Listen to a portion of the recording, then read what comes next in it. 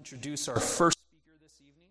So, Brother Gary George, of course, is the pastor of Sovereign Grace Chapel in Southbridge, Massachusetts, so up in my neck of the woods. So I was in Warren, Rhode Island, and my wife and I just recently bought a house in Swansea, Massachusetts, so a little closer to Brother Gary. And so he is a gifted evangelist, as many of you have heard him preach here before at previous conferences. So one definitely with the gift of evangelism, and he faithfully preaches the scriptures to his congregation, and he is heavily involved with missionary efforts to Jamaica. He's also a board member of Providence Theological Institute of New Covenant Theology. And so Pastor Gary George is going to be speaking, as I said before, on Galatians 1:1-17, introducing our study. And so, Brother Gary.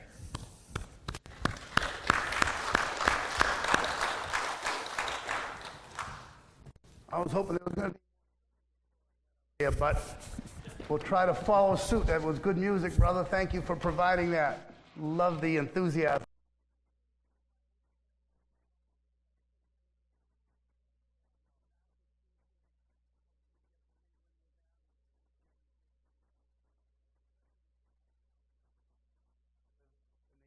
There's some more, I think, that are coming tomorrow and later tonight.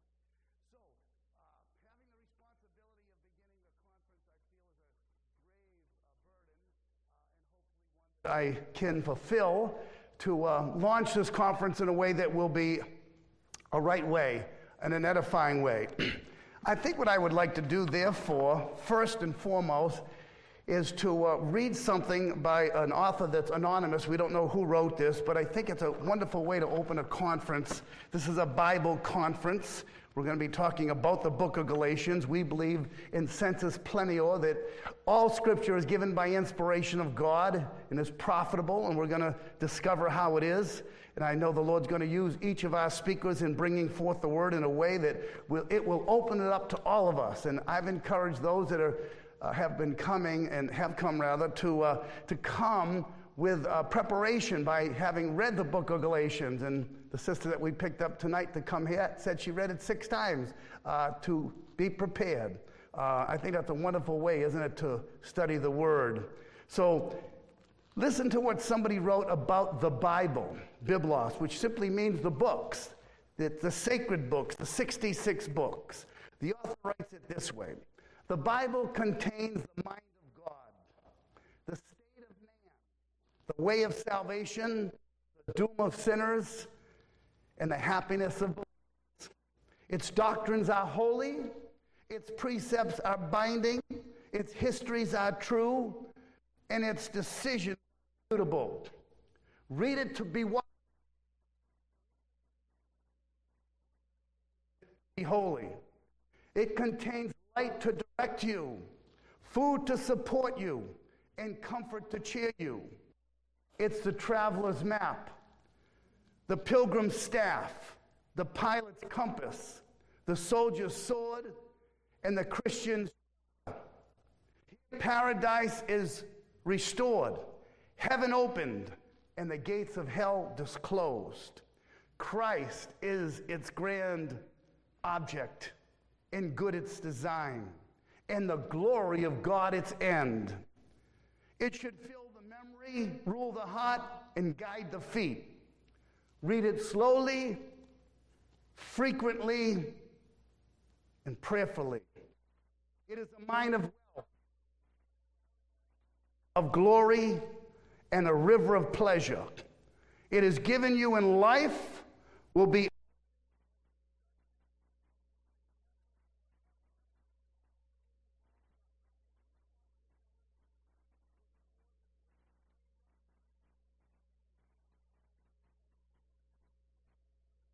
contents. Amen.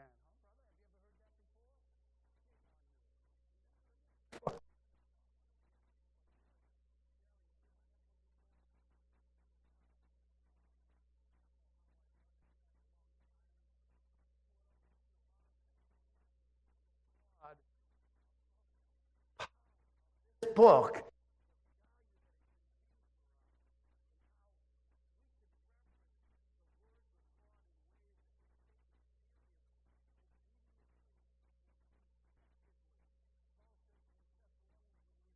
word of God which you heard of us.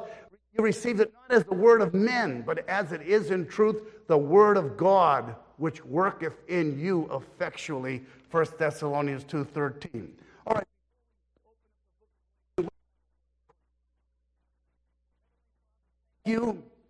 Thank you, Lord, for giving us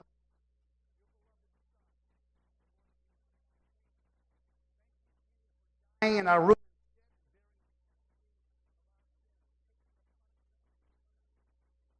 Shedding of tears could never have atoned for, but your finished work accomplished it all on our behalf.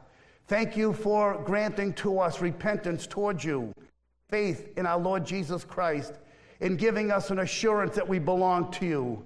Thank you for sealing us with the Holy Spirit, giving us him the gift to indwell us, to enlighten us, to guide us and teach us and lead us.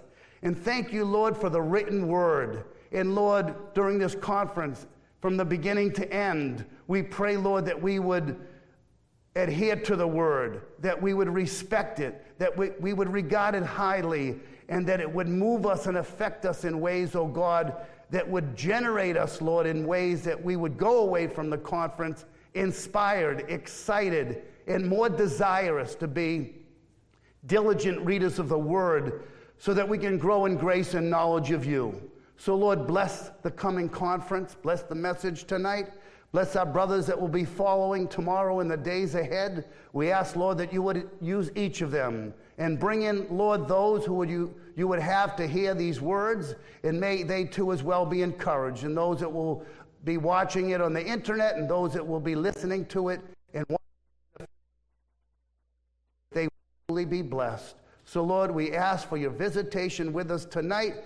Give us, Lord, a great sense of your presence. Give us liberty, Lord, in proclaiming your word.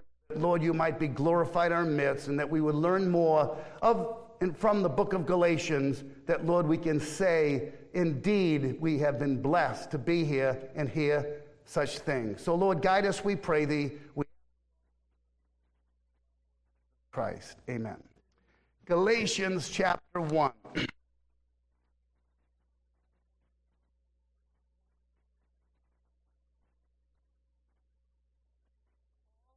An apostle, not of men, neither by man, but by Jesus Christ and God.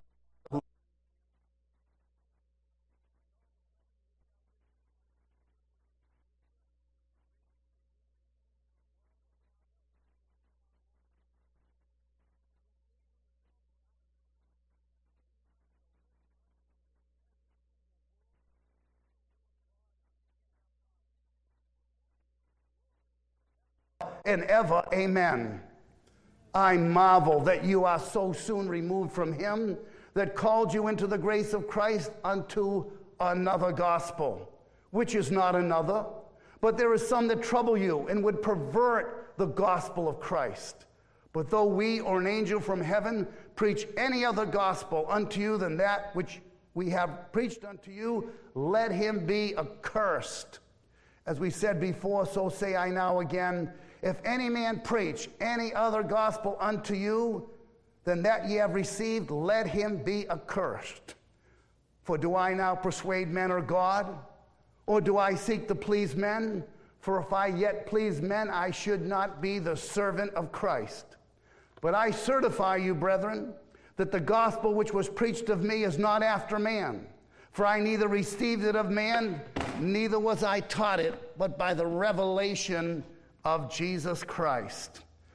For you have heard of my conversation or my behavior in time past in the Jews' religion, how that beyond measure I persecuted the church of God, and I wasted it, and profited in the Jews' religion above many my equals in mine own nation, being more exceedingly zealous of the tradition of my fathers. But, praise God for these buts, but when it pleased God, who separated me from my mother's womb and called me by his grace to reveal his Son in me, that I might preach him among the heathen, immediately I conferred not with flesh and blood, and neither went I up to Jerusalem to them which were apostles before me, but I went into Arabia and returned again unto Damascus. May the Lord add his blessing to the reading of his word. I have something to say to you. We were in the morning talking about the Gospel of John and gleaning from the Gospel of John pictures of Jesus as being truly the Torah of the Bible. And one thing I wanted to add, and I think, as I said, the book of what I was preaching on this morning, I thought would be a good segue into our study of the book of Galatians. And one of the ways in which I think that would be a good segue is from what Jesus said in John chapter 8, verse 32 and following. We're making a contrast between Moses and Jesus this morning. The disciples of Moses, that is the Pharisees and followers, were saying to that blind man, we are Moses' disciples. And we know that God spoke unto Moses. In contrast to this blind man whose eyes were opened, and he said, one thing I know, once I was blind and now I see. He was giving the glory to the one who came to him, anointed his eyes and gave him sight. They said, we know that God spoke unto Moses. In other words, we have no certainty, no assurance that God spoke through Jesus. We are Moses' disciples. That was their boast. In chapter 8 in the Gospel of John, again, they say, we are Abraham's children. Abraham is our father. And in both instances, that is a fallacy for each case. They were not truly Moses' disciples because Jesus says, if you were disciples of Moses, you would believe what he wrote, and he wrote of me. What a bold statement. Moses wrote of me. You claim to be followers of Moses? Well, guess what? The goal of the law is me, Christ, and they didn't see it. The Jews that were saying that Abraham was their father, and Jesus is saying, Abraham's not your father. Your father is the devil. You're the children of and the offspring of the devil. What a contrast. Abraham is our father? No, he's not. You're not true spiritual children of Abraham. That's very much a theme like the book of Galatians that we're going to talk about. So Jesus says, you shall know the truth, and the truth shall make you free. Whoever committeth sin is a servant of sin, and the servant abideth not in the house forever. But if the Son makes you free, you shall be free indeed. And that's what the book of Galatians is about, freedom. He wants the Galatians to be reminded of the power of the gospel. And I would like to talk to you tonight about the might of and the flight from the gospel. The might of and the flight from the gospel. Now, in the book of Galatians, the first verse, one of at least 13 of Paul's epistles, he says these words, Paul, an apostle. And this following phrase is not a phrase that's found in any other epistle of his in the introductory remarks.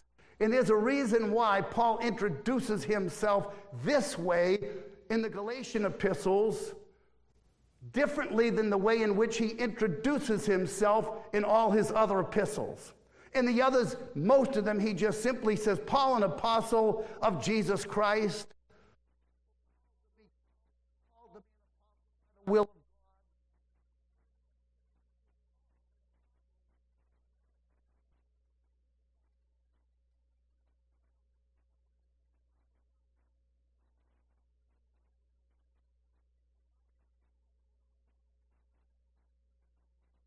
brother has given us a good one that is mentioned already. I would say that the book of Galatians is the gospel in jeopardy. The gospel.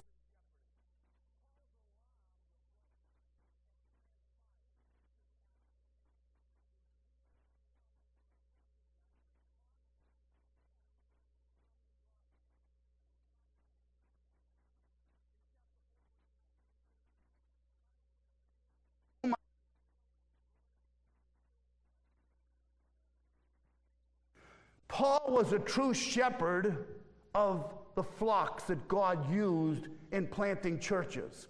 That's why he would go and visit them. He is burdened for the Galatians. He is grieved about what has transpired, not so much in his absence, but what has transpired in their spiritual journey. So he wants to introduce himself right off the bat that he's not an apostle of men. He's going to go on to talk about how they have been influenced by men and the wrongness of allowing man to influence those who have been affected singularly and powerfully by the Lord Jesus Christ himself.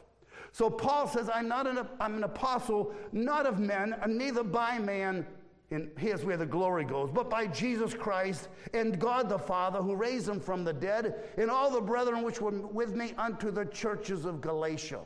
Now we know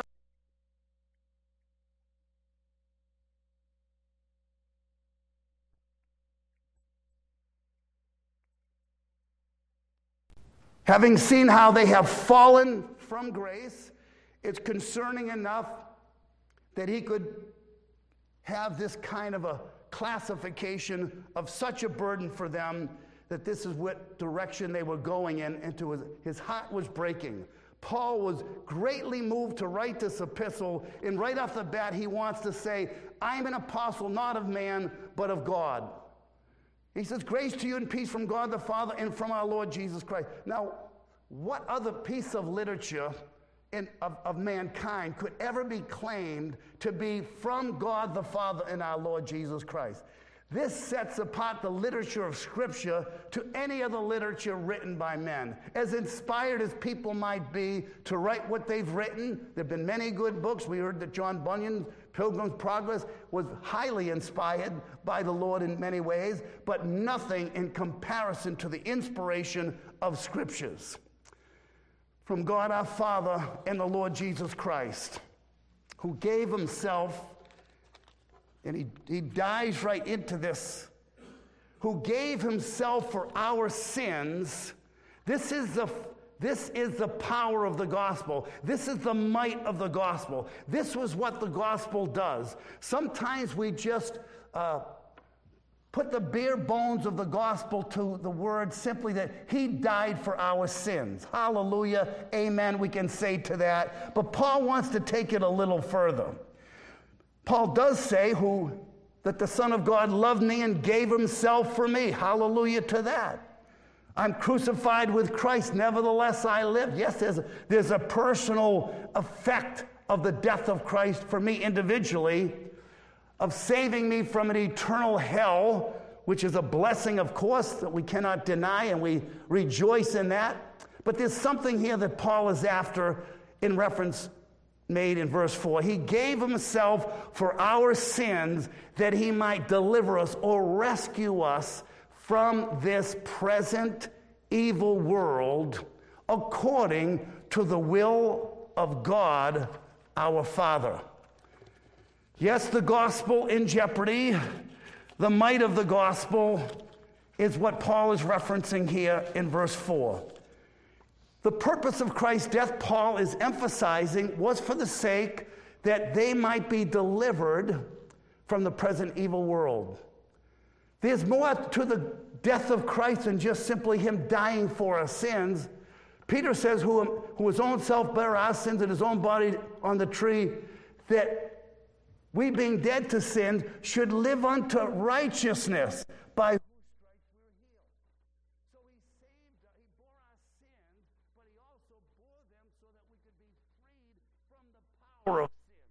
He is the bondage breaker. He is the Moses greater deliverer who takes us out of a present evil world.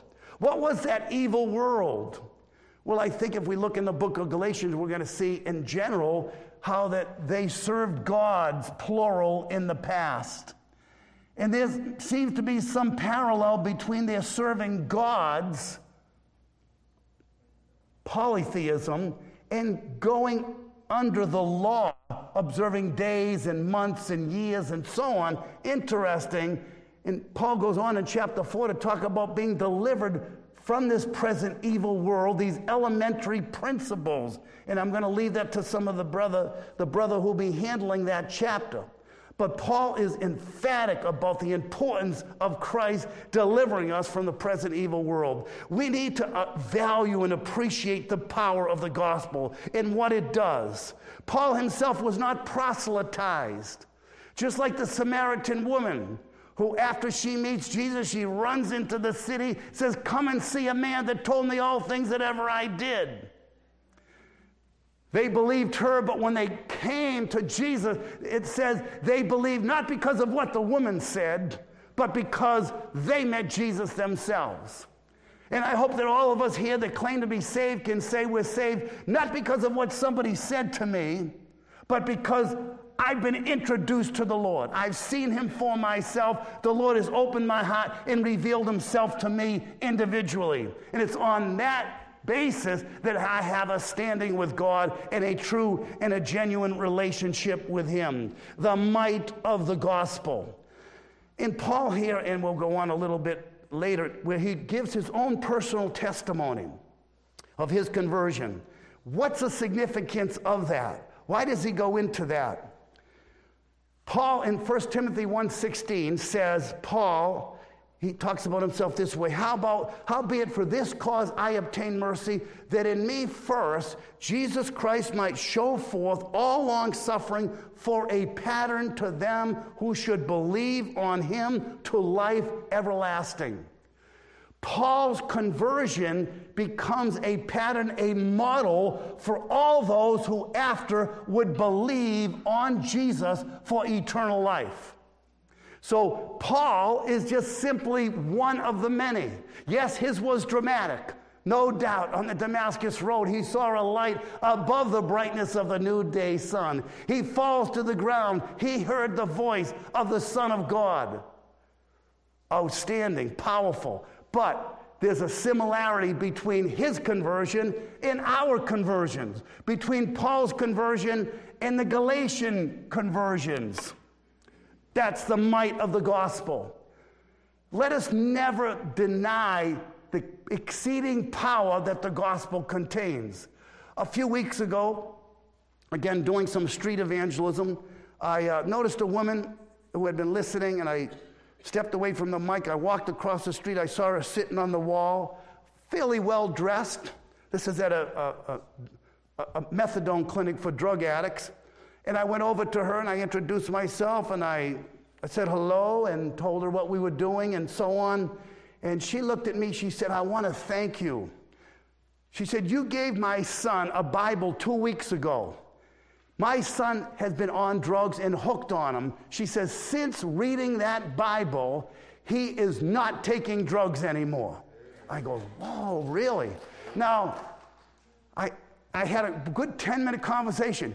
She again repeated, she said, I want to thank you. Now, let me say a little bit about this person. 2 weeks before, he was standing listening to the gospel, just as close as Bill is to me practically. I finally went over and I started talking to him. His name was Derek. And Derek said, I need a Bible. I need the Lord in my life. I said, come on across the street. We have Bibles. I'm going to give you one today. Gave him a Bible. He started reading the Bible. I had a feeling that the Lord was at work in this man's soul. And here I meet his mother, who said that his father turned him on, the son that is, onto drugs. In recent months, the father overdosed and died. And here Derek, mother I'm meeting and talking to, telling me that from reading the Bible, he's not taking drugs anymore. And she said, he's on his way to pick me up right now. And within a minute or two, he drives around the corner, he pulls over, he sees me, he jumps out of the car and gives me a big hug. I said, Derek, praise the Lord, brother. We got to get you in church. He said, I can't thank you enough for giving me the word. And I want to give all the glory to the Lord. I want to say, this book is powerful. There was a brother that was getting on a public transportation one time, and this is years ago. You'd never get away with it today. And as he's going through security, and this is how they used to do it, if you remember when you would go through security, it wasn't a big deal. What's in your bag, they would say. They didn't have any equipment to go through with all these technical things that they have now. And he says, it's dynamite. And he said, whoa, what do you mean dynamite? It freaked them out, so to speak. So he said, what's in your bag? So he said, well, okay, you can check it if you want. He opened it up, and there it was, the Bible. He says, that's the dynamite right there. That's the power. The Holy Scriptures are able to make you wise unto salvation through faith which is in Christ Jesus. The might of the gospel. The Galatians experienced the might of the gospel. I planted, Apollos watered, but God gave the increase. It's wonderful that Paul wants to bring them back to their conversion experience, who gave himself for our sins that he might deliver us from this present evil world according to the will of God and our Father. Galatian brothers and sisters, you have been delivered from the power of darkness. You've been called and saved out of it. You've been rescued by the power of the gospel. And then Paul goes on to say, I am extremely disappointed, heartbroken that you have turned away to another gospel, that you are so soon removed from him that called you unto another gospel. Now, Paul is not implying that there is another gospel. I think he's just using language here in a way to say, you have been removed from him who called you to the gospel to something else. If you want to call it a gospel, there is no other gospel. But whatever has been spoken to you that has taken you away from it, and whoever is behind that, they need to be accursed. There is no other gospel. There is no other power. There is no other way of living before the Lord apart from the grace of God. When he says, I marvel that you are so soon, and this is the key, removed from him. We today have probably seen a lot of people backslide. I bet, you folks that have been saved many years, our children who made maybe strong professions of faith, family members, friends, people that came into church, maybe went on for numbers of years, and now where are they? And sometimes we wonder, did they really get saved? Were they really the Lord's? Doubts come in our mind. We wonder about it. I like the way R.C. Sproul put it. He says, if you have it, you never lose it. But if you lose it, you never had it. He goes on to say, a Christian can fall seriously and radically, but never fully or finally. That's why Paul says, I'm disappointed that you are removed from him.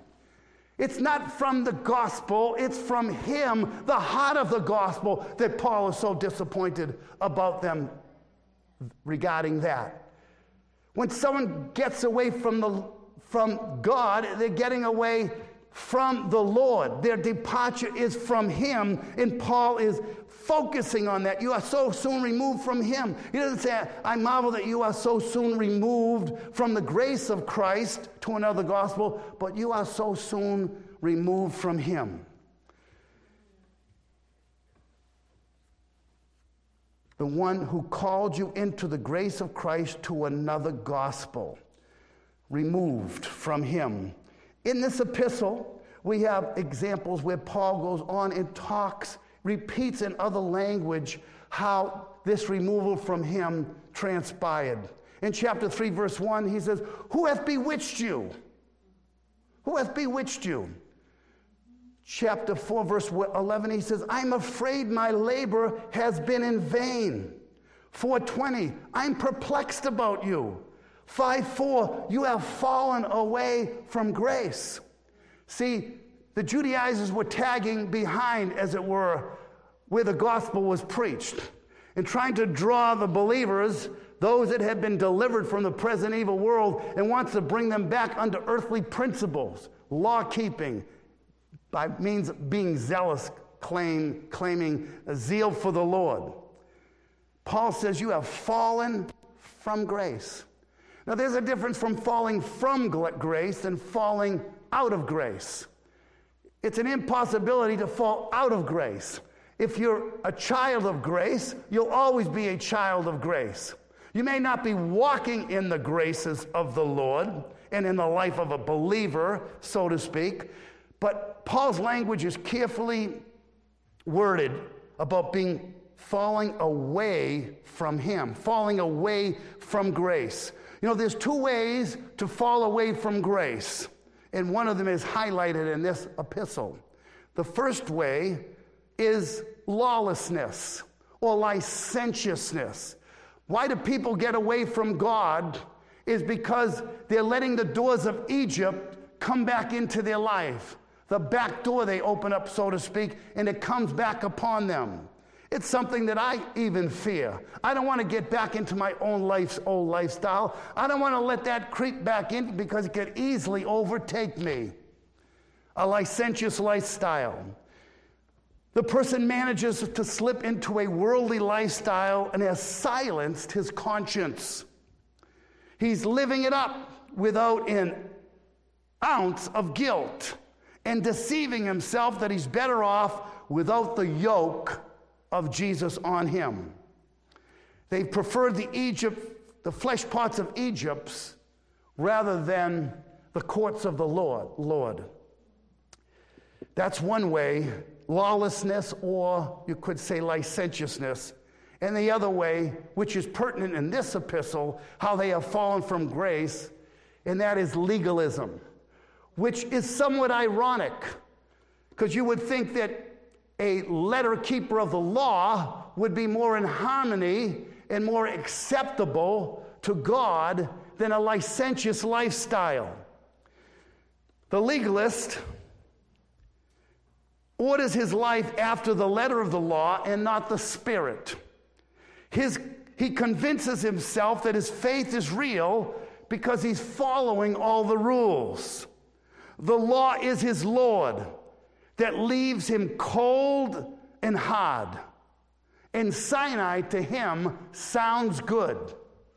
The echoes of Sinai, the voice of God, the words of the written codes of God seem to be more appealing and to put oneself under them in a bondage fashion rather than experience. And as he says in the 5th chapter, Christ has made us free and be not entangled again in the yoke of bondage. And that's what was going on here.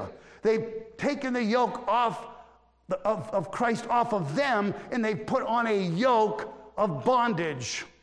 And they become satisfied with that. There's even a zeal behind that. And some of the most zealous people are those that are zealous after the law in law keeping. But is it honoring to the Lord? Is that how the Lord expects us to live? Paul is up in arms about this. I marvel that you are so soon. Paul hadn't removed himself that long from Galatia. It hadn't been that long that they had been saved and experienced the power and the freedom that the gospel had brought in their lives. But now they're choosing another way, another gospel, another attitude. He says, which is not another, but there are some that trouble you. And they would pervert the gospel of Christ. Boy, Paul is irate about anyone who perverts the gospel of Christ. In the 2nd chapter, he talks about those that have come in unawares, that they might bring us into bondage, to whom we gave place, no, not for an hour, that the truth of the gospel might continue with you. You know, the gospel is broader than just Christ's crucifixion. The gospel is a gospel that is all about life. We are gospel people. We live in the gospel. Not just simply believing that Jesus died for our sins, but the freedom that the gospel brings to us. The hymn writer said, to work and toil the law demands, but neither gives us feet nor hands. But greater news the gospel bring, it bids me fly and gives me wings. That's what Paul wants to get across to them. To work and toil the law demands, but gives me neither feet nor hands.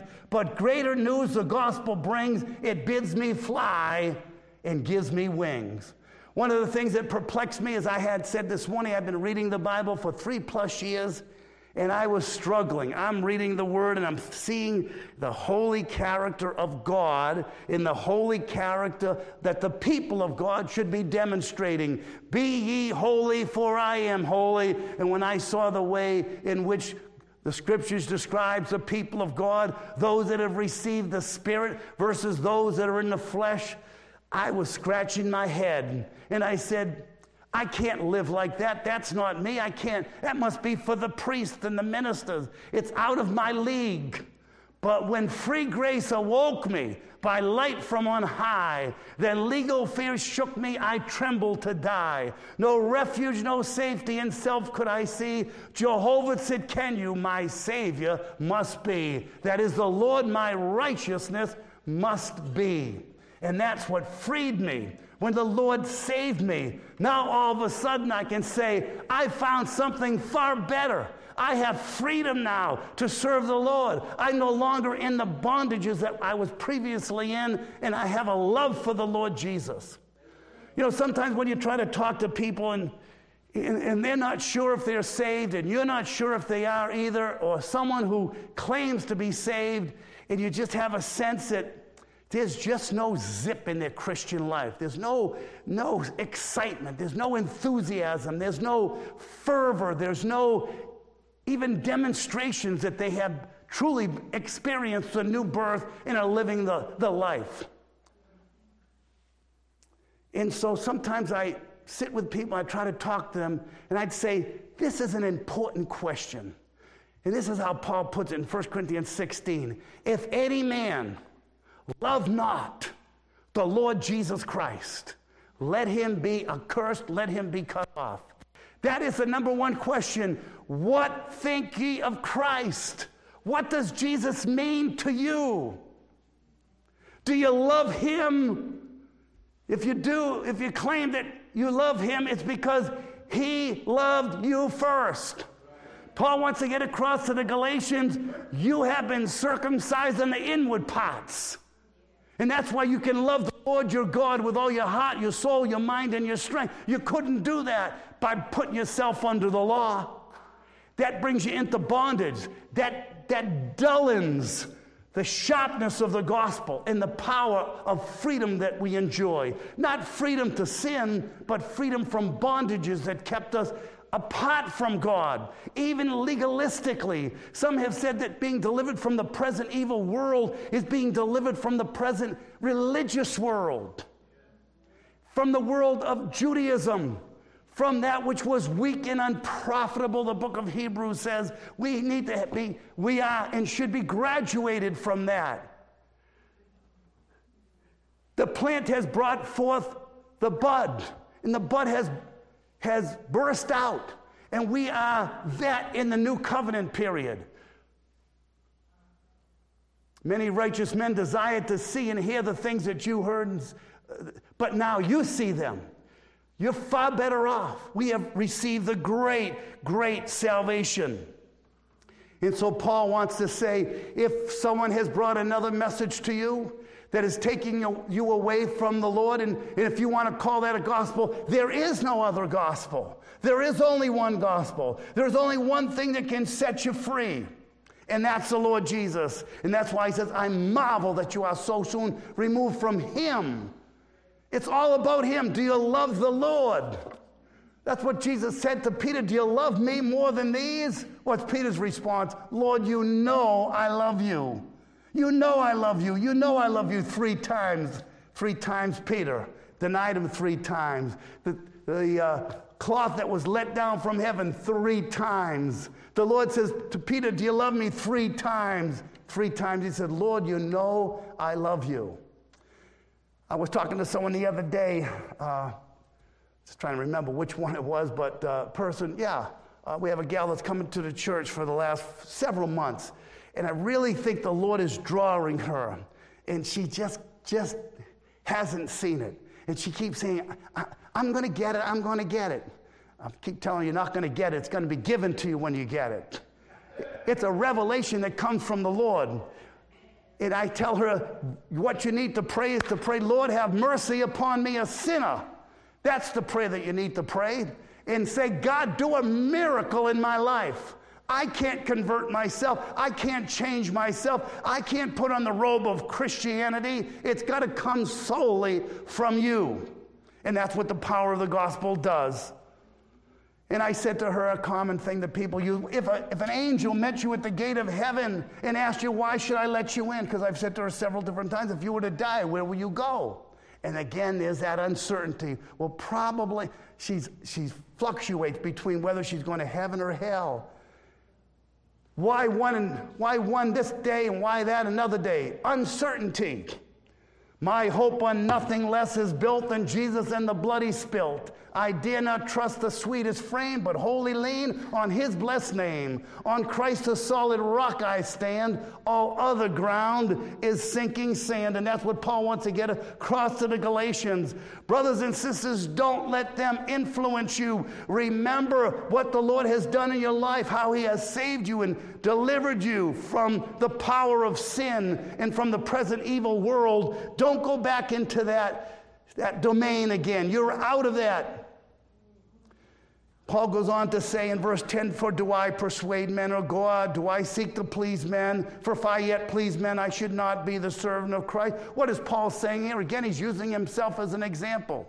He's going to go on and tell his conversion to remind them that it was not of man, neither by man. And he was an apostle not because of an appointment of a higher apostle, not because a group of people conversed with him and convinced him to follow him or to be elevated to an apostolic category. It was simply because of the miracle of conversion.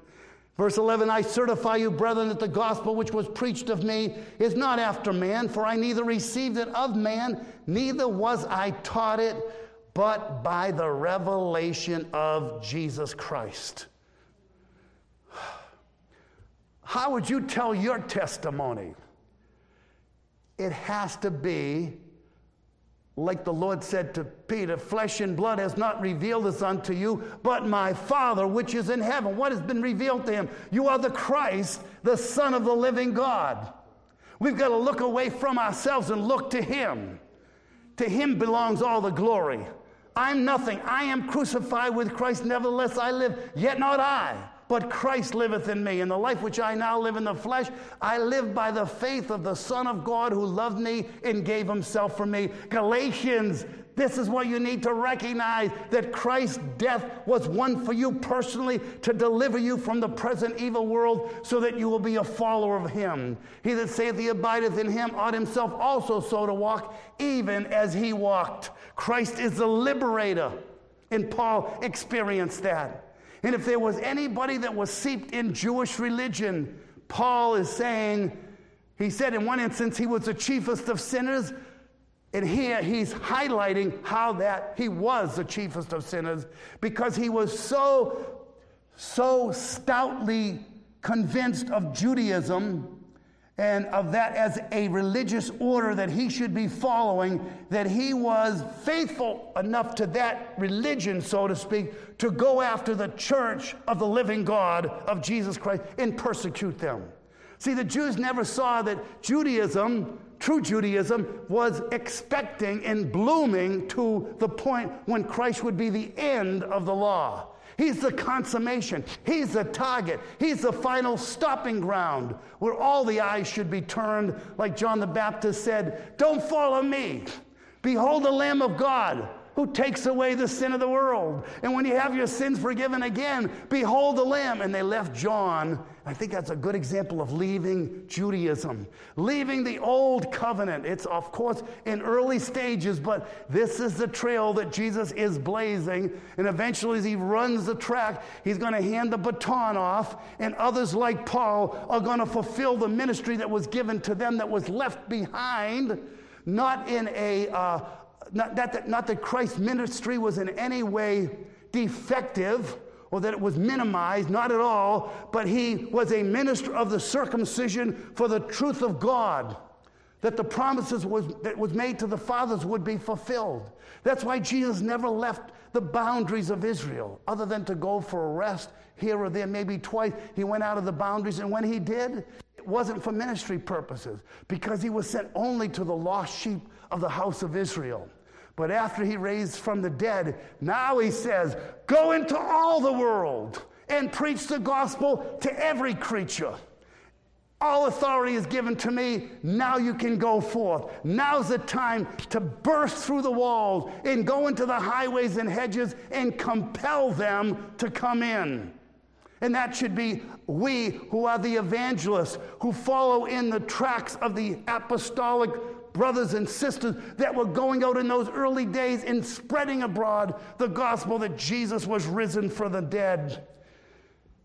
Paul says, I had my behavior in time past in the Jews' religion, and how that beyond measure, in other words, I went the limits, beyond the limits, in persecuting the church of God. What more vile thing could have been done? That's why Paul, when he says he was the chiefest of sinners, keep in mind he was a law keeper. He says that about himself, that as far as the law is concerned, I was blameless. No one could point the finger at me in saying that I'm not a law keeper, that I wasn't an observant Jew. He absolutely was. But where he was the chiefest of sinners is that he was blinded and did not see from the prophets, did not hear the voice. The veil had not yet fallen. He hadn't turned to the Lord until the Lord reveals himself to him. But prior to that, he was hounding the church, chasing them far and wide, and to bring them into Jerusalem to have them put to death. And Paul is humbled about that. But he's trumping this up right now and saying, look it, you that want to be under the law, I was, if anybody was under the law and was a faithful Jew, Judaizer, it would be me. I was so intent on trying to maintain the unity of the Jews' religion in the synagogues far and wide. When I heard about these Messianic Christians, those believing in this Jesus as being the Messiah, I was going far and wide to capture them and to bring them back. I had letters from the high priest. He goes on and tells us that elsewhere. Luke does in the book of Acts. But here he said that he had a zeal as profiting in the Jews' religion above many of my own equals, being more exceedingly zealous of the tradition of my fathers. But when it pleased God, who separated me from my mother's womb and called me by his grace to reveal his Son in me, when it pleased God. Paul is not trying to isolate his conversion in a way that like he's showing off how mighty the gospel was to him. He's simply saying this is how God saved all of us, who gave himself for our sins that he might deliver us from this present evil world. Paul is now highlighting his own conversion. He was not apostle by man. He wasn't appointed to be one. He describes it that way. I certify you, brethren, the gospel which was preached of me was not of men. It wasn't after men, but I received it from the Lord Jesus. That's quite a claim. And how could they know that what Paul was preaching was from the Lord? Why? When Paul says in 2 Corinthians 13:5, examine yourselves whether you be in the faith, what is he saying there? It's a testimony to my apostleship. Because of your conversion, God used me as a vessel, a chosen vessel, to bear the gospel before people like you, and that's why you're saved. Paul says we commend ourselves to every man's conscience in the sight of God. Paul wasn't putting himself on a pedestal. He was saying, who's Paul? Who's Apollos? We're just servants. I planted, Apollos watered, but God gave the increase. See, Paul's wanting to get the Galatians united back spiritually, communion-wise with the Lord. And that's what's going to keep you and I faithful and pressing on, is our communion with him. Abide in me and I in you, as a branch cannot bear fruit of itself, no more can ye except ye abide in me. That's why Paul talks about the freedom that the Spirit gives. The fruit of the Spirit is love, joy, peace, long-suffering, gentleness, goodness, faith, meekness, temperance. Against such there is no law. They that are Christ have crucified the flesh with the affections and lusts thereof. That's the power of the gospel. That's the might of the gospel. Why would people want to flight from the gospel, flee from the gospel? The Galatians, what are you doing? You fools, I stand in doubt of you. I'm troubled. I wish that those who were troubling you, that they would be emasculated. They would be cut off. The language is strong because the consequences are serious. They're trying to bring us into bondage. Paul says, to whom we gave place, we wouldn't be brought under subjection, no, not for an hour, that the truth of the gospel might continue with you. And those are other examples that he's using. And he talks about how he rebukes Peter later, who was confusing salvation with old Judaistic practices, where, remember, he was even hesitant to go into Cornelius' house, right? Not so, Lord, when that sheet was let down with all those four-footed unclean creatures. And he said, Lord, I've never eaten anything common or unclean. And the Lord says, don't you call what I call uncommon or what I call clean to call unclean. And then all of a sudden, he hears the knock at the door. Cornelius, his emissaries come and say, we want to tell you about our captain, Cornelius.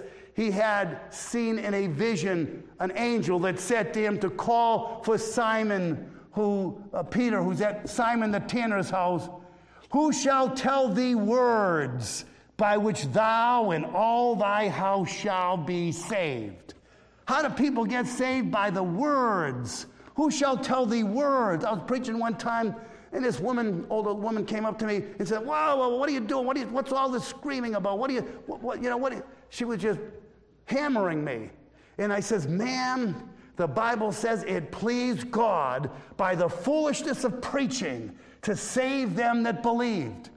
How are they going to call on him in whom they have not believed? How are they going to believe in him of whom they have not heard? And how shall they hear without a preacher? And how shall he preach except he be sent?"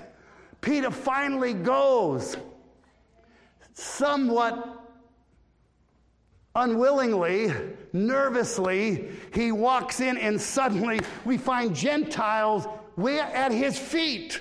How beautiful are the feet of them that preach the gospel of peace.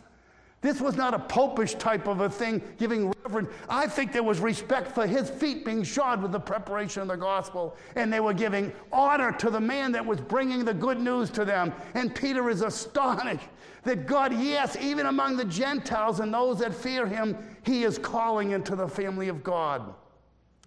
Hallelujah. Hallelujah that the gospel has gone out into the world. Hallelujah that the Galatians, who were all confused in paganism, now come under the sound of the gospel, are delivered from the power of sin in the world, and now they're creeping back into something that has a parallel. And whoever's got chapter 4, I'm looking forward to how you're going to exposit that portion there, where he talks about being delivered from the elementary principles of the world. And I think there's some connections there between the paganism that the Galatians practiced before and the Judaism that was being thrusted upon them, as if they're getting reclothed now with a new message. Paul says there's no other gospel, but if you want to call it one, there is not one. And even if it's an angel that declares it unto you, let him be accursed. So Paul is extremely grieved that the Gentile Galatian believers, and I think that they're Gentiles almost exclusively in the epistle. Doesn't sound like any of them are I could be wrong, and I'll let the others exposit that as well. But either way, they're going back to something that God delivered them from. And the deliverance was mentioned in verse 4, delivered us from the present evil world according to the will of God and our Father. So all of those who were saved like Paul was saved, miraculously. They have experienced a new birth. They know the miracle life in freedom that the gospel brings. And hallelujah, from the chains that have been snapped, my chains fell off, my heart was free, I rose, went forth, and followed thee. Why put the chains back on you? Chains that bring you into bondage. Maybe not the bondage of the old sinful lifestyle, but into a bondage, nevertheless, that's still classified bondage. And in some ways, there's no difference. There's a similarity between them. Paul is a champion for the gospel. His desire is for them to enjoy the freedom that they had in Christ. The gospel's in jeopardy, and Paul is alarmed. Paul wants to put his pedal to the metal. And in the book of Galatians, he is very forceful in trying to communicate to them, he that sows to the flesh shall of the flesh reap corruption, and he that sows to the Spirit shall of the Spirit reap life everlasting. Christianity, sowing to the Spirit. Any other gospel is sowing to the flesh. One is to the glory of God by the power of the might of the Spirit of God that is behind it. Christ has made us free. Having begun in the Spirit, are you now made perfect through the flesh? No. You've been made free by the Spirit. You began in the Spirit. That's why we're always encouraged to continue in the faith. You know, I heard a brother say when I was a young believer, talking about an older brother, who at prayer meetings would often pray this way and say, Lord, I pray that I would not die as a dirty old man. Wow. Sounds strange language, but that was coming from a godly man. Let him that thinketh he standeth take heed lest he fall. We may not be in a Galatian situation. We may not be drawn back into Judaism, although I have seen some believers that have been enticed by the movement of going back in this kind of high honor towards Israel, the Jews back in the land, and they pay honor to the rabbis, and it's just so foreign. These are enemies of the gospel of Christ. Try to preach to an Orthodox Jew sometime. Come with me to Brooklyn or Manhattan, or their grounds. You try to talk about Jesus. They would decapitate you if they could, because they hate the gospel. They hate Jesus. He's an impostor to them. They're waiting for a messianic figure. Some Christians have been drawn away in our generation back to what the Bible says we should be liberated from. They don't understand the book of Hebrews, or the whole concept of the body and the church is being birthed in a period of Pentecost, where the Spirit comes down, baptizes us into a unity. And we have been all made to partake of and drink of the water of the new birth of the Spirit of God. And so Paul is saying, don't dip into other waters. Don't go back where you've been delivered from, but rather stay close to the Lord. Abide in Him. Walk in the Spirit. Live in the Spirit. That's what God has called us to. Walk in the Spirit, and you shall not fulfill the lust of the flesh. Who would think that the lust of the flesh could be fulfilled in law-keeping? But subtly it can be, and it's classified the same way as if you're going back into a worldly lifestyle, as if you're going back into Egypt. Going back to Judaism has some parallel with going back into Egypt. And Paul is saying, please understand the gospel. Remember what you heard. Remember me, who was called of God by His will to present to you the gospel of the Lord Jesus Christ, what it did for me, who was a model example of a Jew Judaizing. And yet He set me free. I was a persecutor of the church, and now it has been reversed. Another way we could think of the book of Galatians is reversing the curse. The gospel's in jeopardy. We have been set free. Let's not go back into bondage. Again, from a practical application standpoint, there's probably no one here who gets away from the Lord is probably going to go back into some kind of a legalistic lifestyle of observing the law in some legalistic fashion. But nevertheless, remember, be sober, be vigilant, because your adversary, the devil, as a roaring lion, walketh about seeking whom he may devour.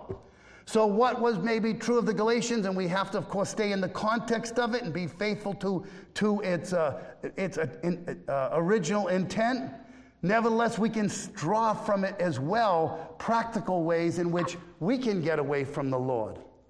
And the word that would be said to us, I marvel that you are so soon removed from Him. From Him. In some ways, we could classify this epistle as Paul is saying, abide in him, and then you will be in safeguard. Let's close in prayer. Father, thank you for the gospel of your grace that has delivered us from the present evil world, not just merely delivered us from the countless ages of eternal suffering and hell in the lake of fire, but Lord, you have delivered us from this present evil world. And Lord, you know the things that could tempt us. You know the things that could draw us back into the ways of our past or into a way that would take us off of the path following Jesus. We pray, Lord, that you would increase our love for you. As your word says, grow in grace and in the knowledge of our Lord and Savior, Jesus Christ. And so, Father, may our love for you grow, our knowledge of you grow, that, Lord, we may abide in you. Lord, thank you for the epistle of Galatians and what power and truth it has for us in the ways in which we're going to learn from it this week. I pray for Zach and Jeff and for Blake and for Gary and others, Lord, that will be partaking, Lord, in the ministry this week. Lord, give them power. Anoint them in a way, Lord, that we would be so encouraged and blessed that we would go away from this conference saying it was good for us to have been here. So, Lord, we ask these things, giving you praise. Bless our fellowship with one another, Lord. May our time at the end not end, but rather continue as we want to fellowship with one another. We want to muse over your word. We want to, Lord, be blessed from the book of Galatians that you have inspired, which is the sword of the Spirit, the word of God, the pilgrim's staff, the compass for the people of God. Lord, help us to love your word and to stay faithful to it by abiding in our Lord Jesus. To him we give all the praise and glory, our Lord Jesus Christ.